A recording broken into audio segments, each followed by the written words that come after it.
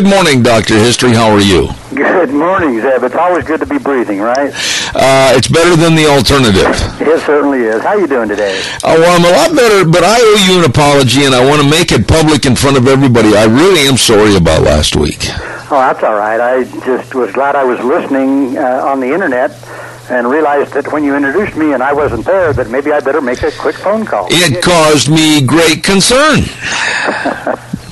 Well, all is well. We're good for today. All right. Now, you, of course, we've got to mention the website, dr-history.com, because you were telling last week, as a matter of fact, that our numbers are increasing, and literally we've got, 27 countries that have gone on the website and listened to the program. We're over 9,300 hits, and about 25, 26 different countries, and surprisingly, a bunch of people in Japan and China, places that you would not think, they would be listening, but we're slowly being found out, which is a good thing. All right. Well, what are you going to tell us today?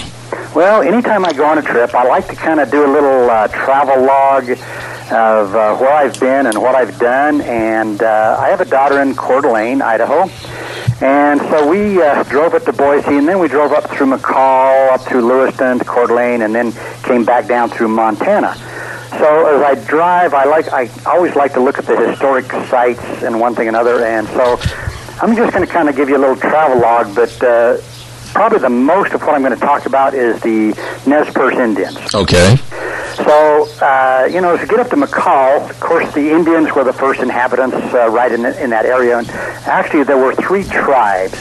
There was a tribe known as the Sheep Eaters, and they were kind of a sub-band or a sub-tribe of the Shoshone. Then there was the actual Shoshone tribe, and then the Nez Perce.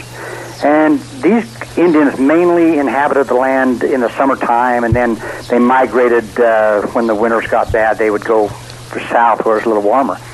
But in the early 19th century, there was a nomadic French-Canadian fur trapper. His name was Francois Payette, and that's where we get the name Payette. Mm-hmm. But he roamed the area alongside the other mountain men, including Jim Bridger, Peter Skeen Ogden, Jedediah Smith. He was one of those guys. But during the 1860s, miners temporarily named the settlement Lake City there at McCall. But the settlement of McCall was established by Thomas and Louisa McCall in about 1889, 90, 91, right in there. And anyway, Tom, his wife, 4 sons, and a daughter lived in the cabin located on the shore of the lake near what we would now call present-day Hotel McCall. But he established a school, a hotel, a saloon, a post office, and named himself postmaster. So that's just a little brief story about McCall.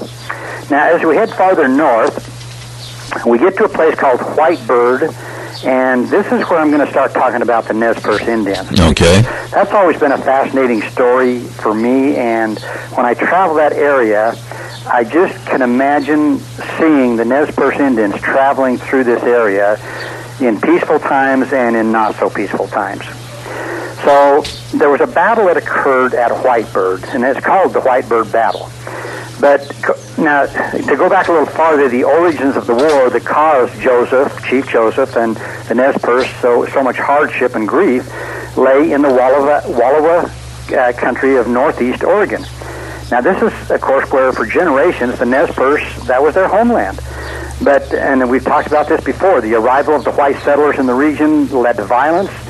Settlers were killed, but as many as 30 Nez Perce Indians were also killed. Mm-hmm. And yet few of the people that were accused ever stood trial, and if they did, they were always let go. They were always acquitted. So anyway, about this time, there was a Captain David Perry who was commanding an office.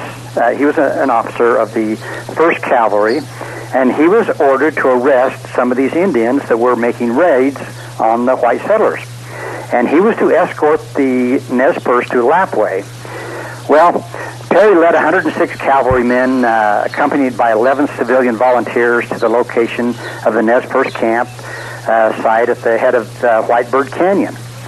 Well, as the cavalry marched down the canyon slopes, there were about 60 to 70 Nez Perce warriors that prepared to meet them. Now, as the Nez Perce positioned their warriors along the cavalry's expected route, they sent a small truce party to talk to the soldiers. Now, as the truce party approached, a shot rang out as one of the volunteers opened fire Well, obviously this ended any possibility of any kind of a truce. Well, within minutes of the opening shots, the Nez Perce marksman killed a trumpeter. Now, this was the main way of communicating between the officers and the men, so this made it difficult for Captain Perry to communicate orders to his unit. Well, while the cavalry formed a skirmish line, making ready to advance, the Nez Perce responded by attacking the flanks of the extended line.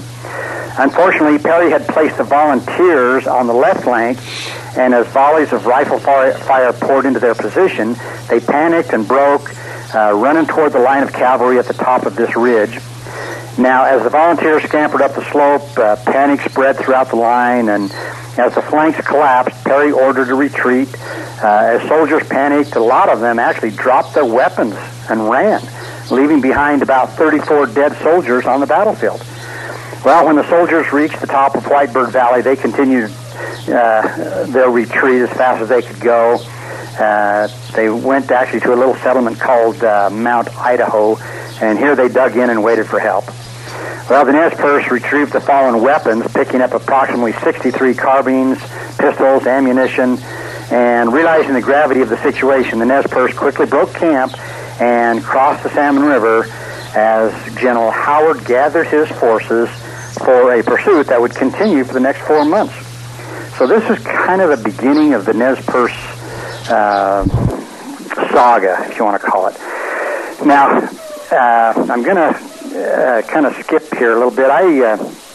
We went on up to Coeur d'Alene, and I've got some information about Coeur d'Alene, but on our way back down through Montana, we passed an area called Big Hole, and this is, and I'm sure you've heard of that, the Battle of the Big Hole. Yep. And so I'm going to skip right over to that, because that, as the Nez Perce Indians were harassed and driven and fled, they went across Idaho through the Lolo Pass and on over to this other battle. So I'm going to talk about that. Yeah, let me ask you a question right there, Doc. I'm trying to remember, it's been so long since I've been through that respective area, but isn't there a small town by the name of Victor right there? I don't recall that, but there very well could be. Okay. I don't remember. All right, go ahead. Okay. Well, anyway, the Nez Perce leaders, they'd led their people by this time over into Montana, a pretty extensive trek over after several battles, and they were trying to escape the soldiers of this General Howard. Now, the Nez Perce crossed from Idaho into Montana across that Lolo Pass, and I don't know if any of the listeners have been through that area, but I have. I've traveled up the Locksaw River, and those mountains right in that area, that's a pretty rough area to travel. Yes, it is. Anyway, the Nez Perce entered the Bitterroot Valley over there in Montana, and then they proceeded southward. Now, Chief Looking Glass seems to have kind of taken over leadership from Chief Joseph at this point.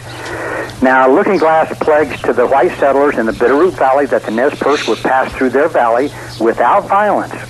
And they did so, even trading and purchasing supplies from some of the white merchants. So these were not violent Indians that were looking for a battle. They were, they just wanted to have their land and live peacefully. Well, Looking Glass persuaded the Nez Perce that General Howard was far behind and that the citizens of Montana did not want war with them. So their progress was kind of leisurely. I mean, they actually kind of slowed down. They took very few precautions for defense. They didn't even send out scouts or setting pickets to guard their encampments. Well, they left the Bitterroot Valley, crossed the mountain range, and camped in the Big Hole Basin.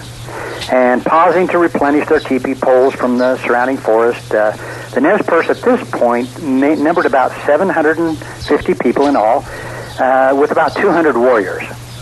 Now, unknown to the Nez Perce, Colonel John Gibbon had left Fort Shaw with 161 officers and men and one howitzer. And they were following the trail of the Nez Perce, and along the way he collected about 45 civilian volunteers in the Bitterroot Valley. Now, on August 8th, Gibbon located the Nez Perce encampment in the Big Hole. Well, that night, Gibbon marched overland to the Nez Perce camp. He got there early in the morning, and he left his 12-pound howitzer and a pack train to follow behind with a guard of about 20 men. Now, his orders were no prisoners and no negotiations. That's what his orders from the upper guys were, from his leaders. Right. And so he'd come to fight the Nez Perce. That was all there was to it. Well, between Gibbon's position and the Nez Perce encampment, which consisted of about 89 teepees in a V-shaped pattern, was the waist-deep and willow-lined North Fork of the Big Hole River. Now, approaching the Nez Perce encampment on foot at dawn, Gibbon's men encountered an old Nez Perce man, and they killed him. The soldiers crossed the river and rushed into the village and began firing into the teepees where most of the Nez Perce were still sleeping. As I mentioned, they weren't prepared for anything. Well, the Indians were taken by surprise, and they fled in all directions. And the sad part of this, Gibbon's men fired indiscriminately at men, women, children. Now, to their defense, I guess, if you want to call it that, they said some of the women were said to have been armed and shot back at the soldiers. Well, what else would you do? Absolutely. So, anyway, at this point, there was a Lieutenant James Bradley. He was leading Gibbon's left wing. He was killed early in the battle. So, leaderless, his men did not continue their advance, and they left the northern part of the village unoccupied, which actually gave a refuge and kind of a rallying point to the Nez Perce. So that's where they headed. Now, Gibbon, he halted his men in their pursuit, not wishing his force to be scattered, and ordered them to burn the teepees. Well, that proved difficult to do, and the pause gave the Nez Perce time to regroup. And the voices of Chief Whitebird and Looking Glass, they were rallying their men from the opposite end of the village, and from sheltered positions, the Nez Perce began to return fire. Now, Gibbon's horse was hit, and he was wounded in the leg, and several other soldiers were killed. And as usual, the Nez Perce marksmanship was really excellent. Although, according to the warrior Yellow Wolf, most of the Nez Perce warriors had fled without their weapons, and only a few of them were actually armed.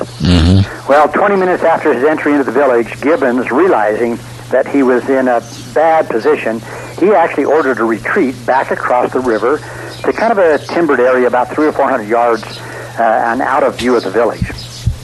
Well, the soldiers dug rifle pits and constructed rock and log barriers, and at this point, Gibbons brought his howitzer up onto the battlefield and fired 2 or 3 rounds, but really didn't do anything.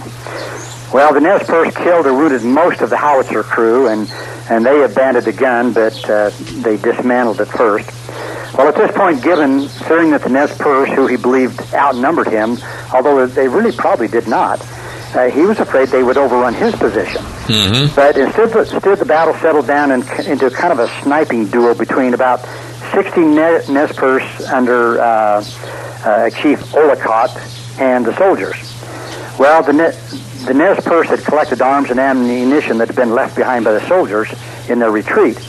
And at one point, the Nez Perce set fires and attempted to burn the soldiers out of their position.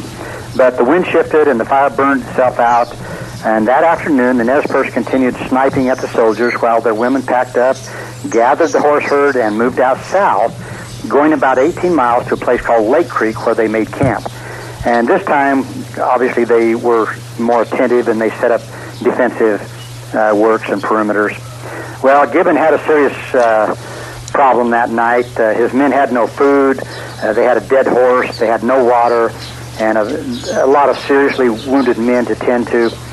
Well, a little water was obtained from the river by volunteers who crept through the Indian lines, and several of the civilian volunteers had had enough of the battle, and they just kind of quietly slipped away. Well, Gibbon sent out messengers, and anyway, after everything was said and done, the battle was really costly for both sides. I mean, Gibbon's force was unfit to pursue the Nez Perce. Gibbon suffered 29 dead, 23 soldiers and 6 civilian volunteers, and 40 wounded. Wow. And 36 soldiers and 4 civilians were wounded, but of whom 2 later died. Now, his casualties amounted to more than 30% of his force. So no precise estimate of the Nez Perce casualties exists, although their total dead probably amounted to between 70 and 90, of whom less than 33 were warriors. And as I mentioned, they had about 200 warriors, so they really didn't lose that many actual warriors. But again, this Indian named Yellow Wolf claimed that only 12 real fighters, but he said our best, died in the battle. And among them were Chief Joseph and his brother Ollicott's wives. They weren't killed, but they were wounded. Well, at this point, Gibbon sent out messengers to search for General Howard, who was following him, and request of relief.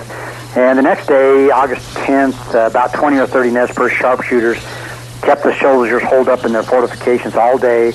And the Nez Perce warriors left that night, leaving Gibbon and his soldiers alone, but pretty much immobile. And General Howard and an advance party of 29 cavalrymen and 17 Bannock scouts found Gibbon the next morning after about a 71-mile ride through the night. But again, the aftermath of this whole thing, Gibbon's success in surprising the Nez Perce caused Looking Glass's prestige as a leader to kind of drop.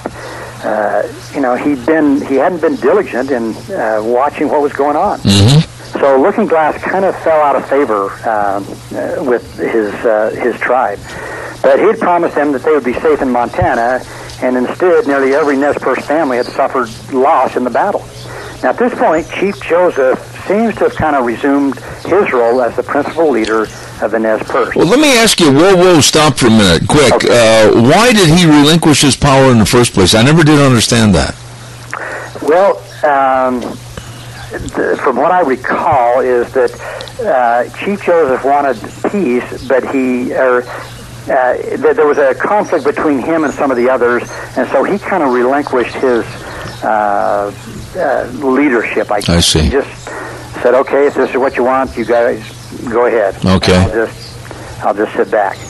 And I can't remember if he's the one that said, no, let's fight, or if he's the one that said, no, let's not fight. No, I believe that Chief Joseph was the one that did not want to fight, and from all historical accounts that I've read, he was a man of peace, and he was a very, very intelligent man. He was. He was one of those guys that, like Crazy Horse and some of those, that was a very, very intelligent military man. Right. So, but again, as I mentioned, Chief Joseph resumed his role as kind of the principal leader of the Nez Perce, and although Looking Glass would continue to be, I guess, if you want to call it, the battlefield leader, he was the military leader, I guess, still. But now for the Nez Perce, the loss in the battle was bad. I mean, it was pretty bad. They anticipated that by leaving Idaho, they might leave the war behind them and live peacefully. Now they knew that all the white men were their enemies, and they could expect no help in future battles. And Howard's forces, of course, they knew were just arriving on the battlefield. They took up the pursuit and followed Joseph toward Yellowstone National Park. And again, the Nez Perce would clash on August 20th at another battle called the Battle of Camas Meadows. And of course, I know we don't have time to continue on much farther, but of course, they headed towards Canada, hoping to seek refuge up there, and really were kind of gave up not too far from the Canadian border. And that was kind of the end of the Nez Perce.